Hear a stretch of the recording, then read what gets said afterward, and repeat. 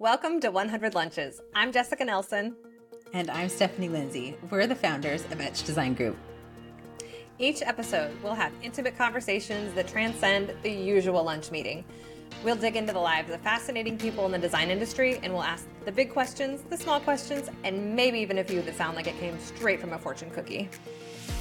Our vision for this podcast is to uncover the hidden gems in what led each of our guests to their calling in life, from childhood dreams to favorite lunchtime meals. Buckle up, you're in for a treat. Welcome back to episode 4 of 100 Lunches. Because we know part 1 of our story was just a teaser for you, we wanted to follow it up with part 2 to discuss a bit more about how we got here, more of our Etch journey, and just a little bit more about us. So a few friends also reached out after hearing our first podcast, and they sent us some follow-up questions. So we're going to go over those today. And Steph, I'm going to let you kick it off. Perfect. So Sam Hamill from our team sent us our first question. She said, tell us more about what the first days of Etch were like and what the journey has been with Etch. This question will be the longest of this episode because we're going to talk about the last 9 years of our life and hopefully give you a little bit more insight. The first thing that I remember when we were starting out was that we really wanted flexibility. That was really key to us. And because of that, we worked from home. We didn't want an office. We knew eventually we would have a team, which is why we named it Etch Design Group. But we really didn't know how we were going to get there. We just knew we wanted flexibility. I was pregnant. So the first 9 months of our business, I took a lot of naps during the day and worked at night. And we felt like we had flexibility and also work-life balance, which is odd because I think we worked harder than we had ever worked in our lives during that time. We wore all the hats, whether it was marketing or website development to pulling the design presentations together to sales to whatever it was, we did them all. We didn't hire consultants. We just tried to do everything ourselves. And I was in Excel doing spreadsheets and reconciling credit card statements.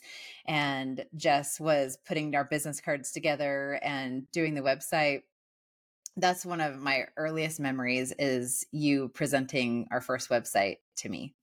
And we went to lunch and you had put this beautiful website together. Our first portfolio piece was a nursery. And not only did Jess design it and order everything and install it for our client, but she also photographed it. And we were so proud of that little nursery. And oh gosh, we really thought that we were going to maybe only focus on nurseries. I remember that being an early conversation of, could we just niche ourselves and only focus on children's rooms? We really loved that idea, and they're so fun and playful, and we just thought we'd never get tired of it. I don't think we would have ever gotten tired of it. We still would want to do nurseries to this day. We have a friend in California that is her business, Little Crown Interiors, and she focuses on nurseries. And so we reached out to her and bounced ideas off of her. The projects that came to us originally were new construction. And so we just felt like we were being pulled to larger scopes of work and just felt like that was what our future had in store for us. And some of the early projects that stand out in my mind also came from Scott. So your husband, Scott, obviously, he worked for Magnolia Home at Best Buy. And so he would have AV clients that also needed interior design help. And so he would refer us to those clients. And that was, kind of how we got started. We also had Amanda, who's one of Jess's best friends and a realtor in Austin that would refer projects to us. She's been one of our biggest cheerleaders over the last 9 years and still is. And honestly, just those relationships, those friends that helped us get our foot in the door started out. What else do you remember?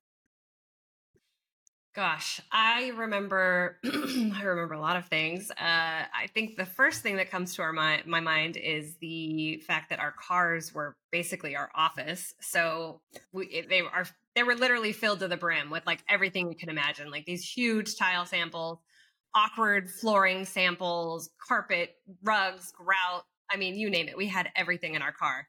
And I remember going around corners was always a little challenging because everything would shift from one side of the car to the other. And I had so many broken tiles. I remember I'd go back to the tile showrooms and I'm like, can I get another one of these? And they're like, you had like 3 already. And I'm like, I know, but they keep breaking in my car.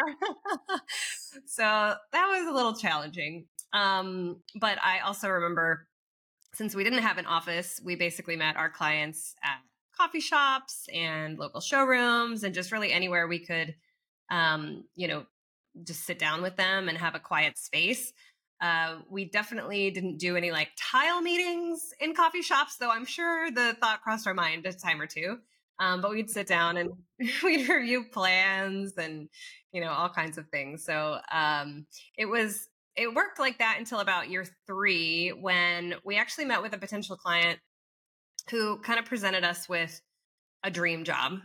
It was amazing. We really liked the clients. We had a great meeting with them. And they gave us a call a couple days later and they said that they actually ended up going with another designer. And honestly, it really took the wind out of our sails. Like, we were really devastated. We thought it was a great project. We were excited about the clients. We were excited just about the potential, the fact that they called us. We were still a pretty new firm at that point. So we sulked for a little bit, but then we got back up. We put our big girl pants on and we decided to face our fears. And so we called and asked the client for feedback on why they didn't go with us and why they went with the other designer. And I think what she said actually really surprised us, because it was basically for the fact that we didn't have an office. We didn't feel stable to them.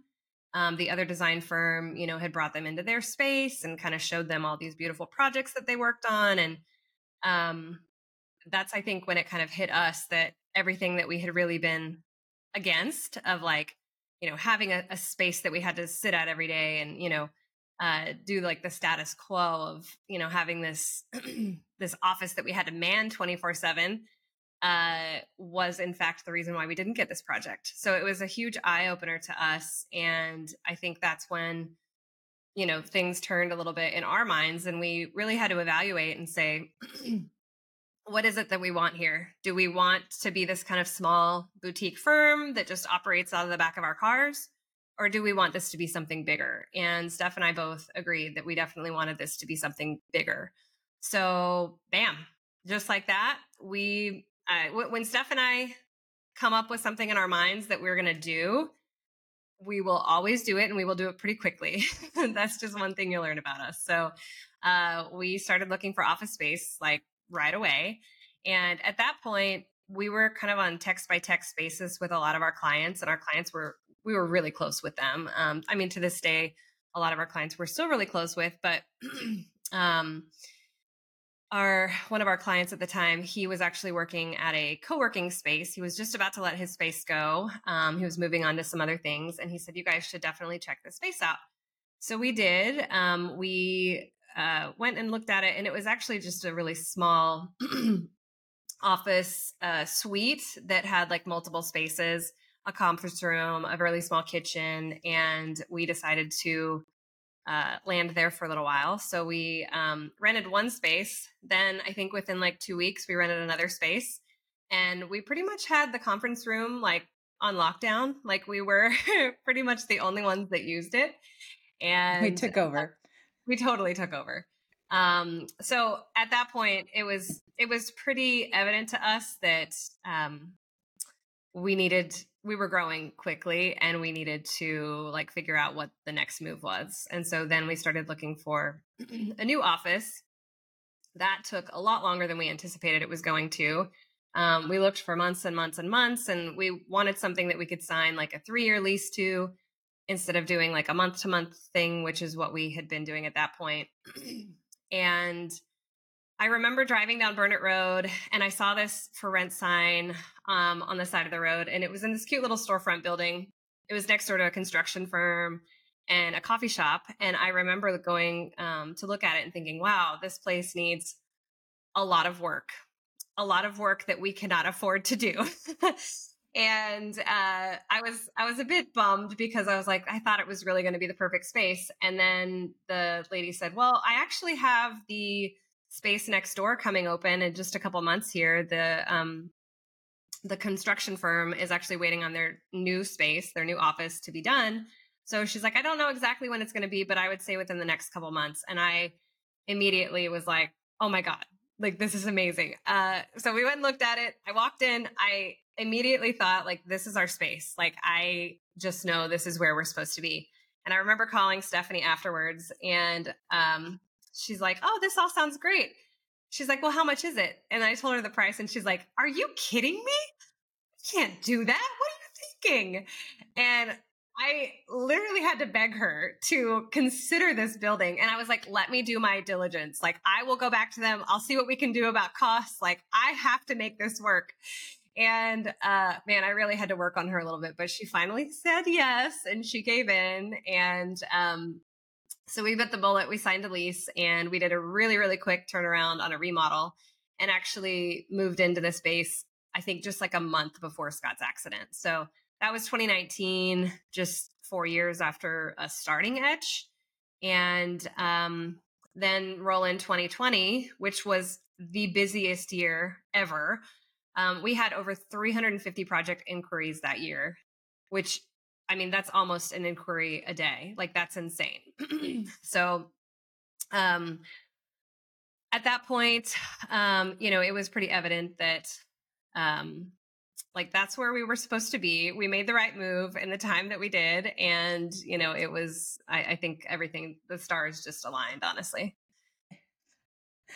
That story about you calling me, I think gives a pretty clear picture of what our relationship is like, because both Jessica and my husband, Ian, know that I have to sit on things in order to really come to terms with it before I make a decision. I'm not an impulse shopper. I like to research and understand all of the potential possibilities, and then we can make a decision. And Jess is the complete opposite.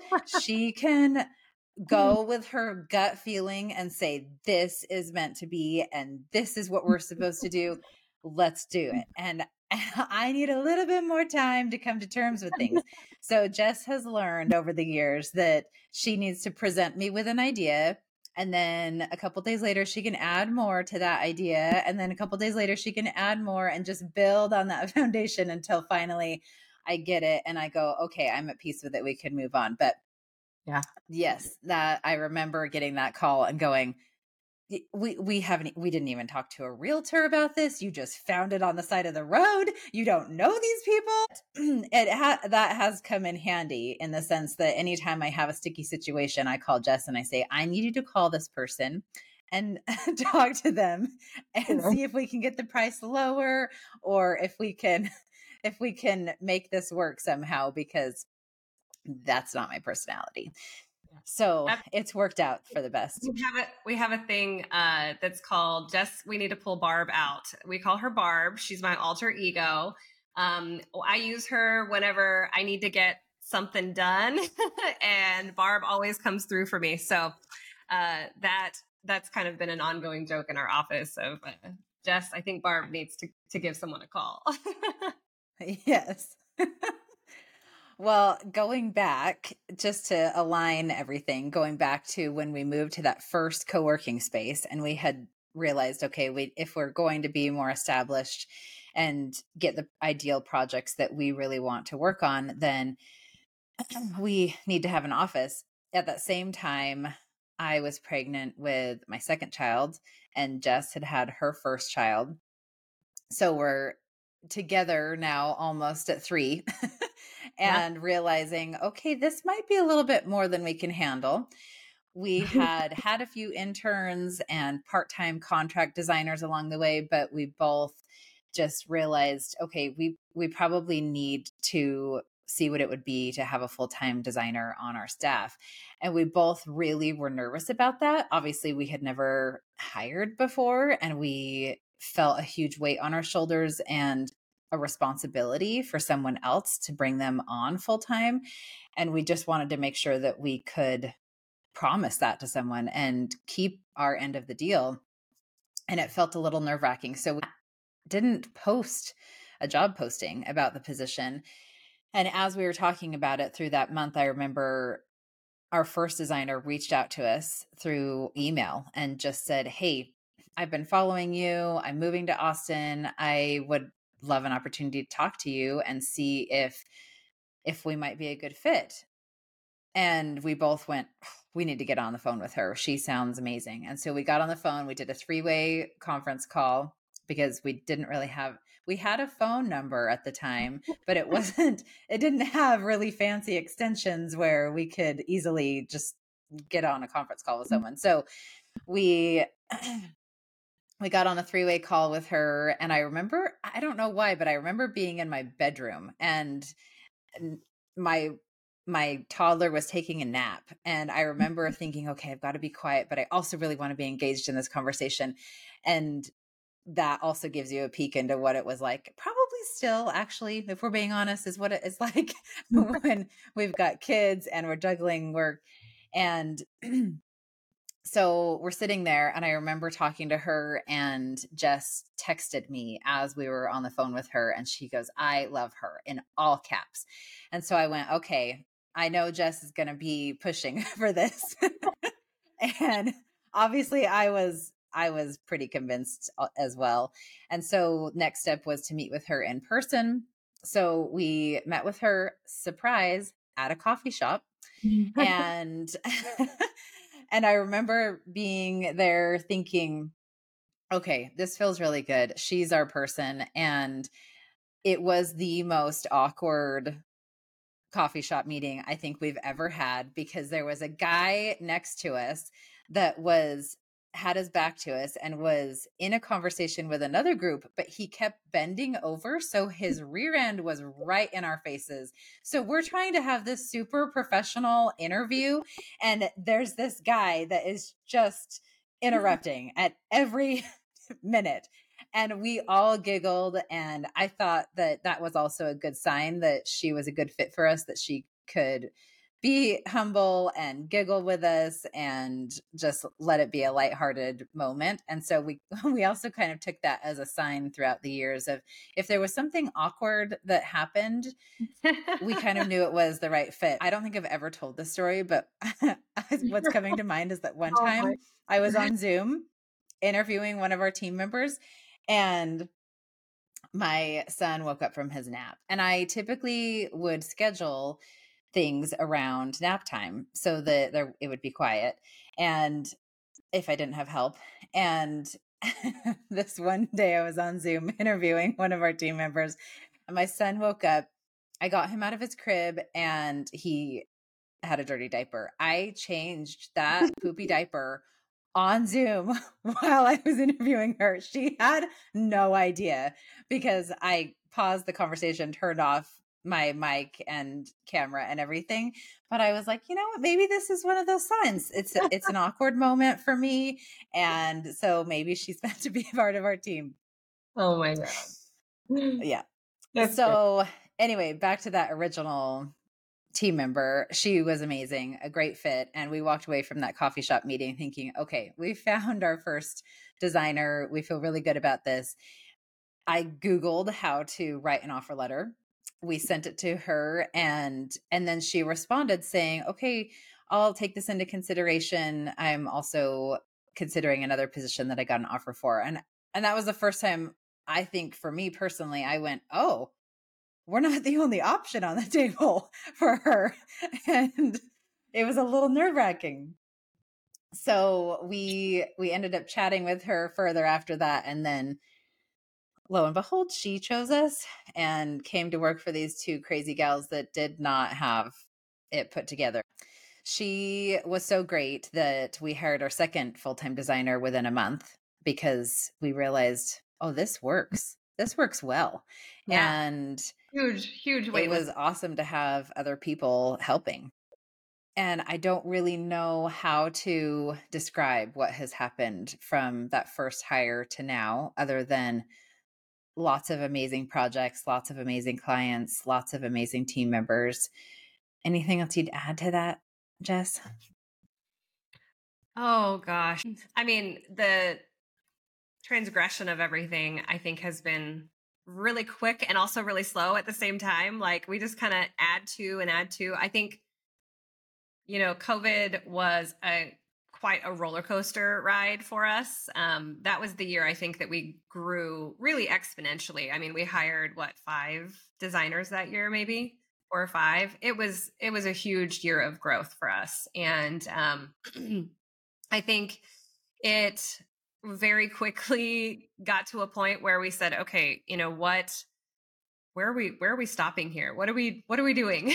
And we kind of had to reevaluate, because at that point, everything had moved so quickly that I think our roles had changed a lot, but we didn't really have the time to reevaluate what our roles looked like or should look like or could look like. So I think we were at a little bit of a standstill between us personally. Like the team was growing, we were thriving, but we're like, where do we go from here? And what do we do? And how do we do it? Because we had kind of reached our cap point of what we knew to get to. Mm-hmm. And at that point, it was very much an eye opener of like, okay, well, we need to start putting more plans in place, and we really need to start diving into the business a bit more and just figuring out what it is that we want to shoot for. What does that look like? And timeline and people count and, and all of that. So I think that was something that the growth really helped us to take a solid look at. Mm-hmm. Yeah. And I think we're still doing that today. We are still analyzing and coming up with new ideas and always trying to be better. I think we've answered that question best we can. These next ones will go shorter, hopefully, maybe a little bit of a speed round. So Lauren sent in a couple of questions. She wanted to know more about Jess's experience before design. What did you know about interior design before meeting Scott's sister? Oh gosh. What did I know about design? Well, I would say from a young age, I had always had kind of a knack for envisioning how to make a space better. I remember I was always like rearranging my bedroom or maybe rearranging the living room furniture if my mom let me, painting my room. I shared a room with my sister. I remember that. So I could only get away with so much before she was, putting her foot down. But I think I got a lot of that, honestly, from my dad. We didn't live with my dad. My brother and I lived in Oklahoma with my mom and my stepdad and my stepbrother and sister. We'll call them my brother and sister because they've been there since I was 2. But I think his homes were always just impeccable. Nothing was ever out of place, which was like a stark contrast from our house growing up, because it was a 3-bedroom house and there were 6 of us. So we all shared a room. It was very cozy. So he loved having nice things, and he was, I would say, a bit showy, which I didn't mind, honestly. Although I think it kind of drove my mom a little crazy. My mom had other priorities. She was raising 4 kids. She had a lot she had to take care of. And, keeping a house nice with 4 kids is almost next to impossible, as I'm sure Stephanie could tell you. So I remember in my teenage years, my mom and we'd go to Target, and I'd pick out like random accessories and, different things for the house. And she'd kind of let me have fun with it. She actually, I think, enjoyed it because that was some time that we got to spend together, and she knew that I really thrived on that. So she kind of let me do my thing. So like fast forward to my first or second or even third apartment, I always got such a joy out of decorating and designing the space that I was in.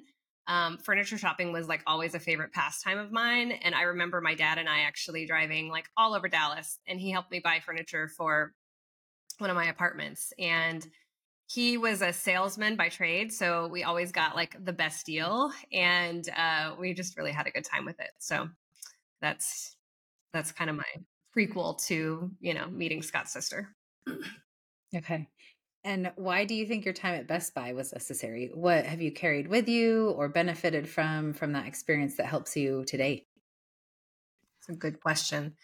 Well, I think when you pair like the early childhood years with my time at Best Buy, where I really got to learn about technology and sales and business management, it really helped shape me into, I think, the person that I am today. It also taught me a lot about how to work with really all different types of people, which I think is a very valuable trait to have.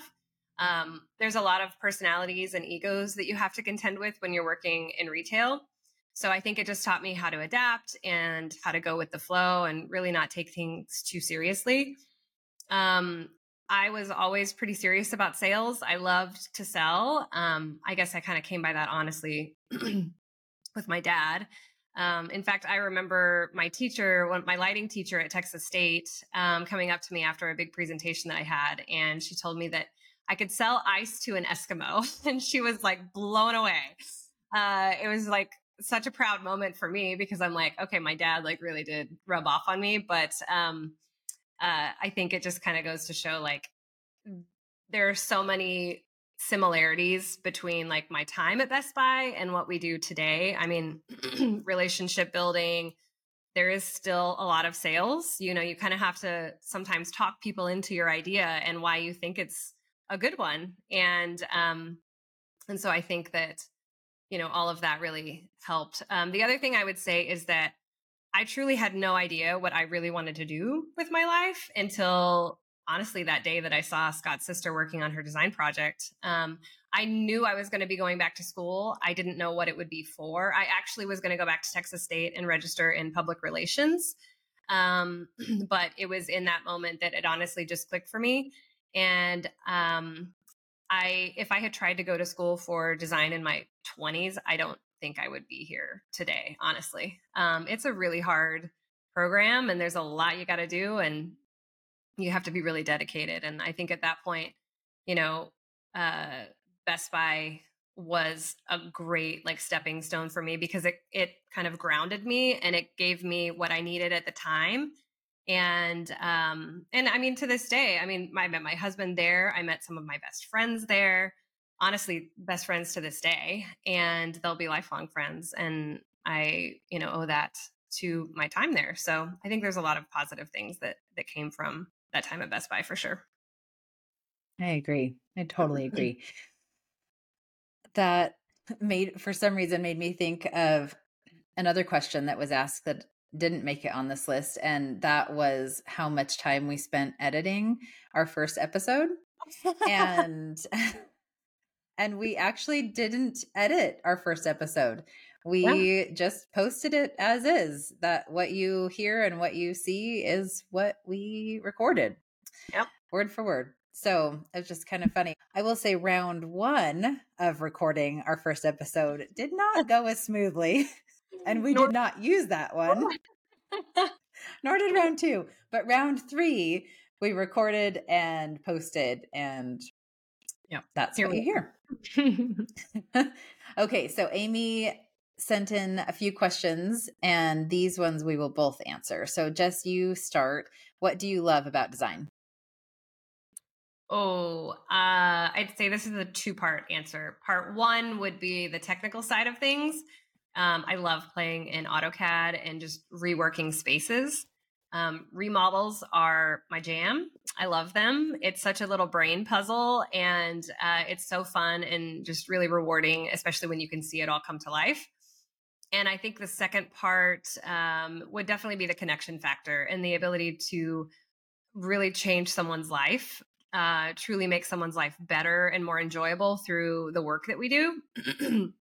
When you're in a space that you truly love and it feels like a representation of who you are, I think that's honestly when the magic happens and people just radiate differently. Their energy is different and they just feel more alive and at peace. So I think the psychology is very real. And it just goes to show that we can really make a difference in people's lives. What about you, Steph?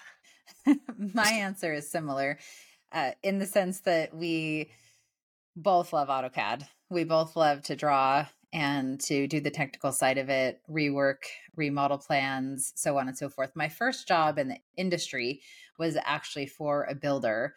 And he would take me to job sites. I would measure the house and then put it in AutoCAD and then do the remodel plan and elevations. And he would sit beside me. It was just the two of us working on plans in that moment. And it was so fun. I just fell in love with it. And obviously, the technical side comes easier to me, which is why Jess and I are more yin and yang, because I feel like she's more creative and has more of that brain than I do. So I have always loved the technical side of design. And the other part that I really love is how it changes how someone feels. I really do think there's a literal difference between being in a cluttered, uninspiring space to being in a clean, organized, and well-designed space. And it affects your mood. It affects all sorts of things. And just your confidence level, even just being in a space that you feel inspired by and is well designed. And so I think it affects how we are as people. Yeah, totally agree.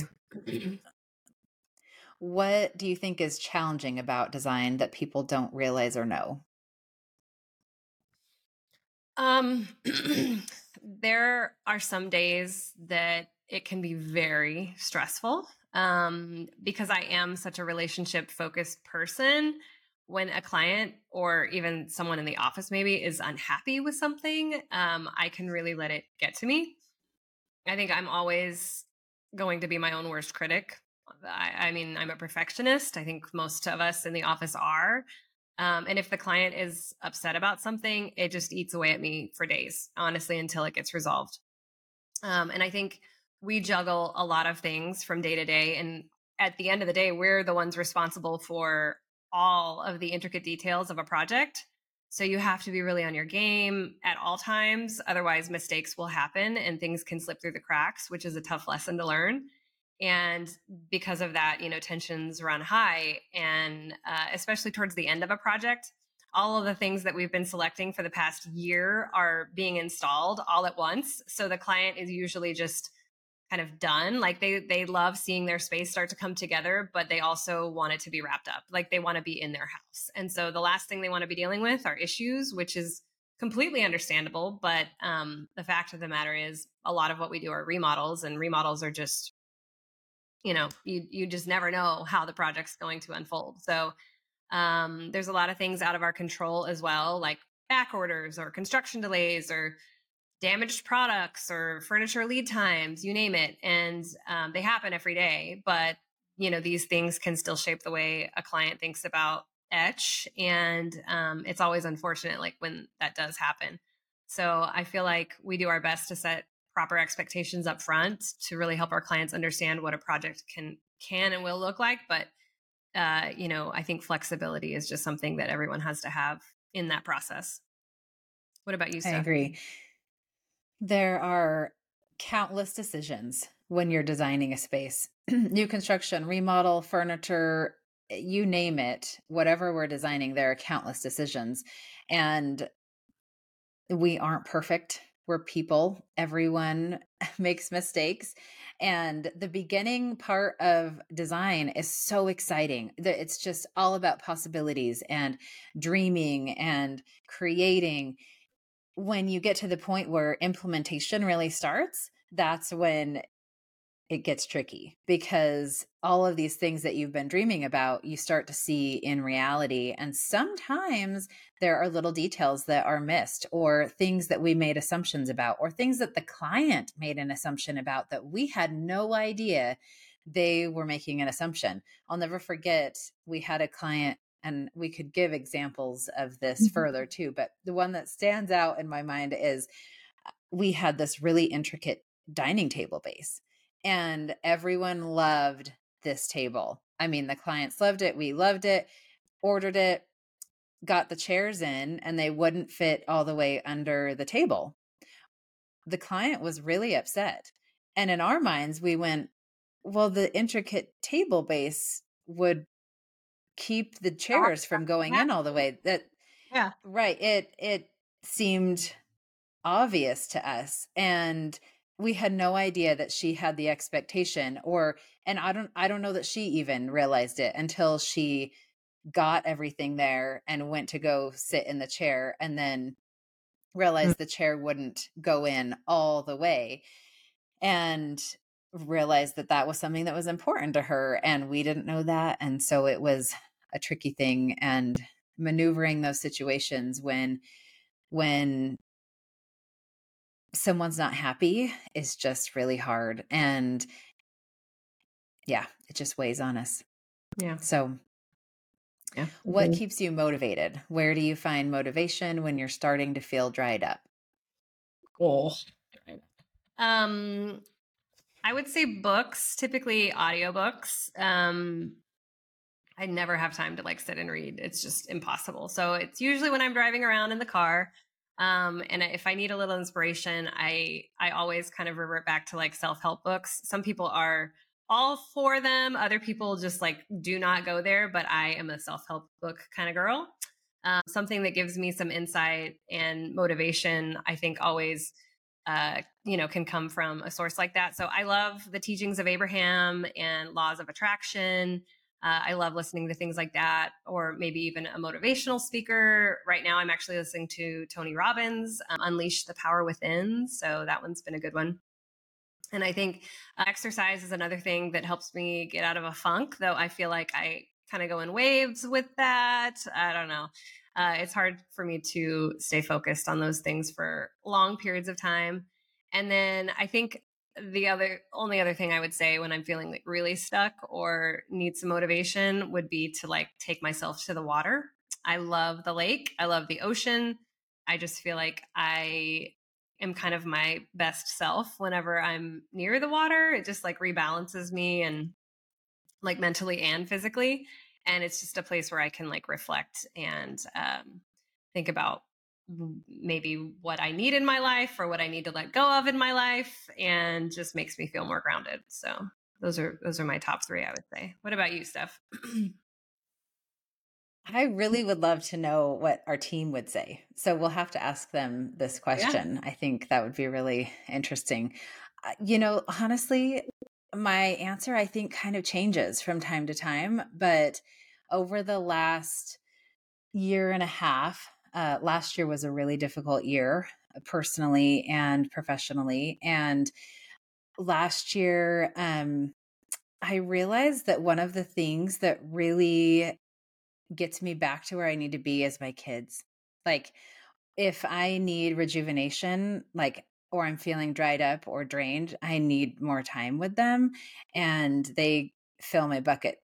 They may drive me a little crazy most times, but but I really need them. Like, I need their energy and to be around them and to feel their goodness and their presence. And they just fill my bucket back up. So that's probably a top one for me.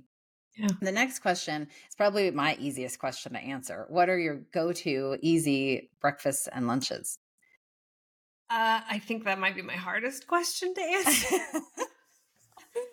I'm like the worst when it comes to all things food related. I'm not like a meal prepper. I'm kind of like whatever is there in front of me at the moment. So I typically have prepackaged meals delivered to me on Sundays, and so that kind of gets me through the whole week, like breakfast, lunch, and dinner.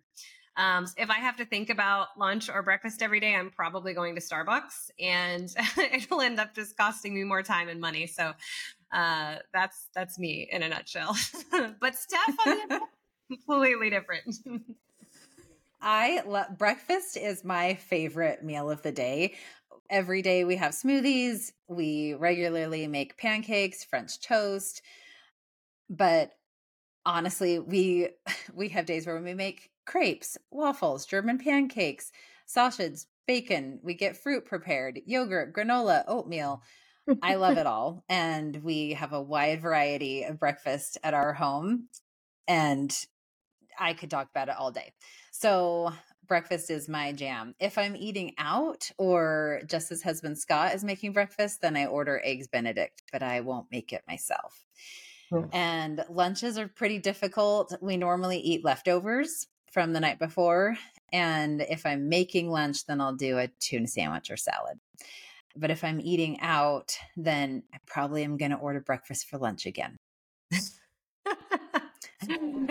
What does work-life balance look like, and how do you maintain it? I mean, I'm the worst when it comes to work-life balance. This is like a daily challenge for me. I am by nature a workaholic, and I tend to put unnecessary pressure on myself to get things done quickly, even when maybe no one else is putting pressure on me to get things done quickly.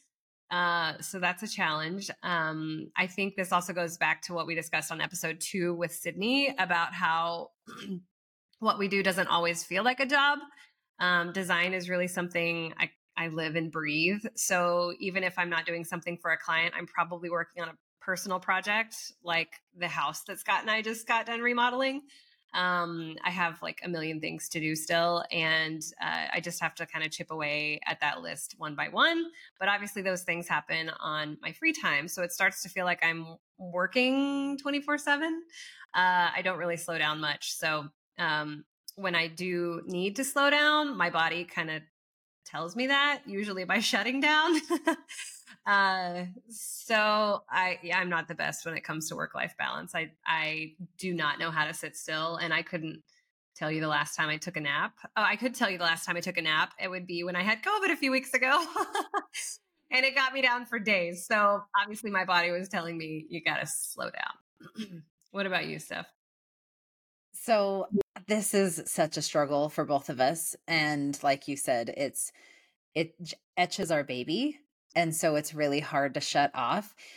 For me, work-life balance isn't necessarily there, and I don't necessarily know how to maintain it. But for me, I just try to be present in each moment. So whether it's work time, and so I'm trying to stay focused on that, I just try to give it my all. And then the next moment, my kids are home from school and I'm in that zone, I just try to stay where I'm at, even though I don't always do great at it. And if there's some quote unquote emergency that isn't really an emergency, but something that we consider an edge emergency, then I have a harder time distancing myself from it because we want to take care of it right away. And Jess and I both are morning people. So we both get up early, and sometimes for me, it's about whatever's happening at the time. Sometimes it's easier for me to disconnect and have better balance. And other times my brain is really focused on something. I think that we as adults are a lot like kids in the sense that when we're ready for something, our brain is ready for something, whether it's a learning opportunity or a task that we need to complete. When we are ready for it, we go all in and we're ready to focus on it. But when we're not ready for that, then it's harder to get in the zone. And so for me, I'll have moments where I have an idea or a project I'm working on or something, and when I can't get it out of my brain is when it's hardest for me to get work-life balance, because I just want to get everything that I have stirring in my brain out. And sometimes I'll wake up at 4 a.m. and I'm thinking about something or an idea has come to me. And so I'll hop on my computer and start working, and I'll send Jess a text of such and such. And within minutes, she's texting me back of, oh, let's talk about that today. So we live similar lives. Yeah. Yeah. So we haven't quite figured out work-life balance. It's That's the still short it's of it. still enjoyable though. I mean, Yes. Oh, what we do 100%. is enjoyable. So I think it does give us a balance in that sense, because it still gives us, it still feeds that creative side. It still feeds kind of those passions that we have. So again, it doesn't really feel like a job most days. And we really love what we do. So amazing. Last question. Going into business with a friend can be a dangerous recipe. What makes it work so well for us? Oh, we get asked this questions like this a lot. And I think truly finding someone who has the same work ethic and the same passion and drive as you is a good start. Steph and I both really complement each other's traits really well, which I think also helps. But most importantly, there's no ego between Steph and I. We both really value and respect each other equally as business partners, as friends. Like we truly just want the best for each other. And I think we've learned a lot over the years, and we've grown together both personally and professionally. And at the end of the day, I really can't imagine doing this with anyone else. And I think we've found a really good groove and just support each other and balance each other in so many ways. And I'm just really like grateful for what we have. I know that not all partnerships are like that, but ours is, and I'm so thankful for that. Me too. Me too. I think that not always in every situation, but together we are humble with each other and have humility in our relationship. Like you said, there's no ego. We also complement each other well, and our traits, our skills complement each other well. I think that we both know we don't want to do this alone. And we both know we're better together. And so fundamentally at our core, we have an understanding about each other that just gives us perseverance to keep going, because we know that we can do more together than apart. I also think that we've had tough conversations over the years and been honest with each other.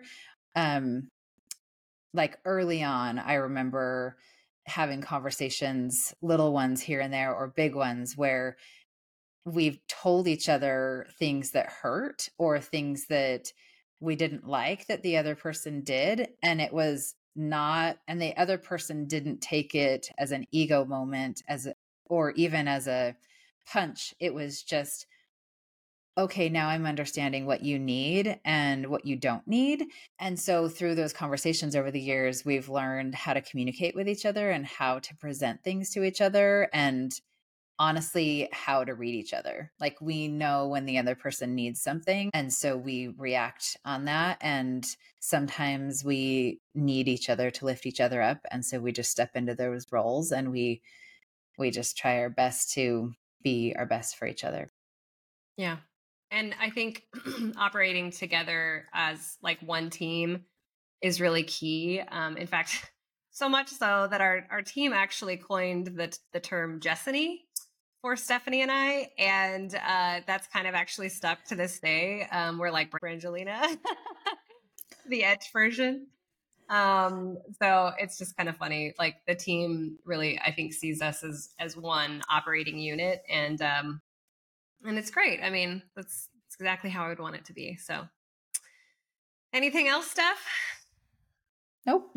All right. Well, I think that's about all the time we have today. Hopefully our story has been insightful and you've learned a little bit more about us that you didn't already know.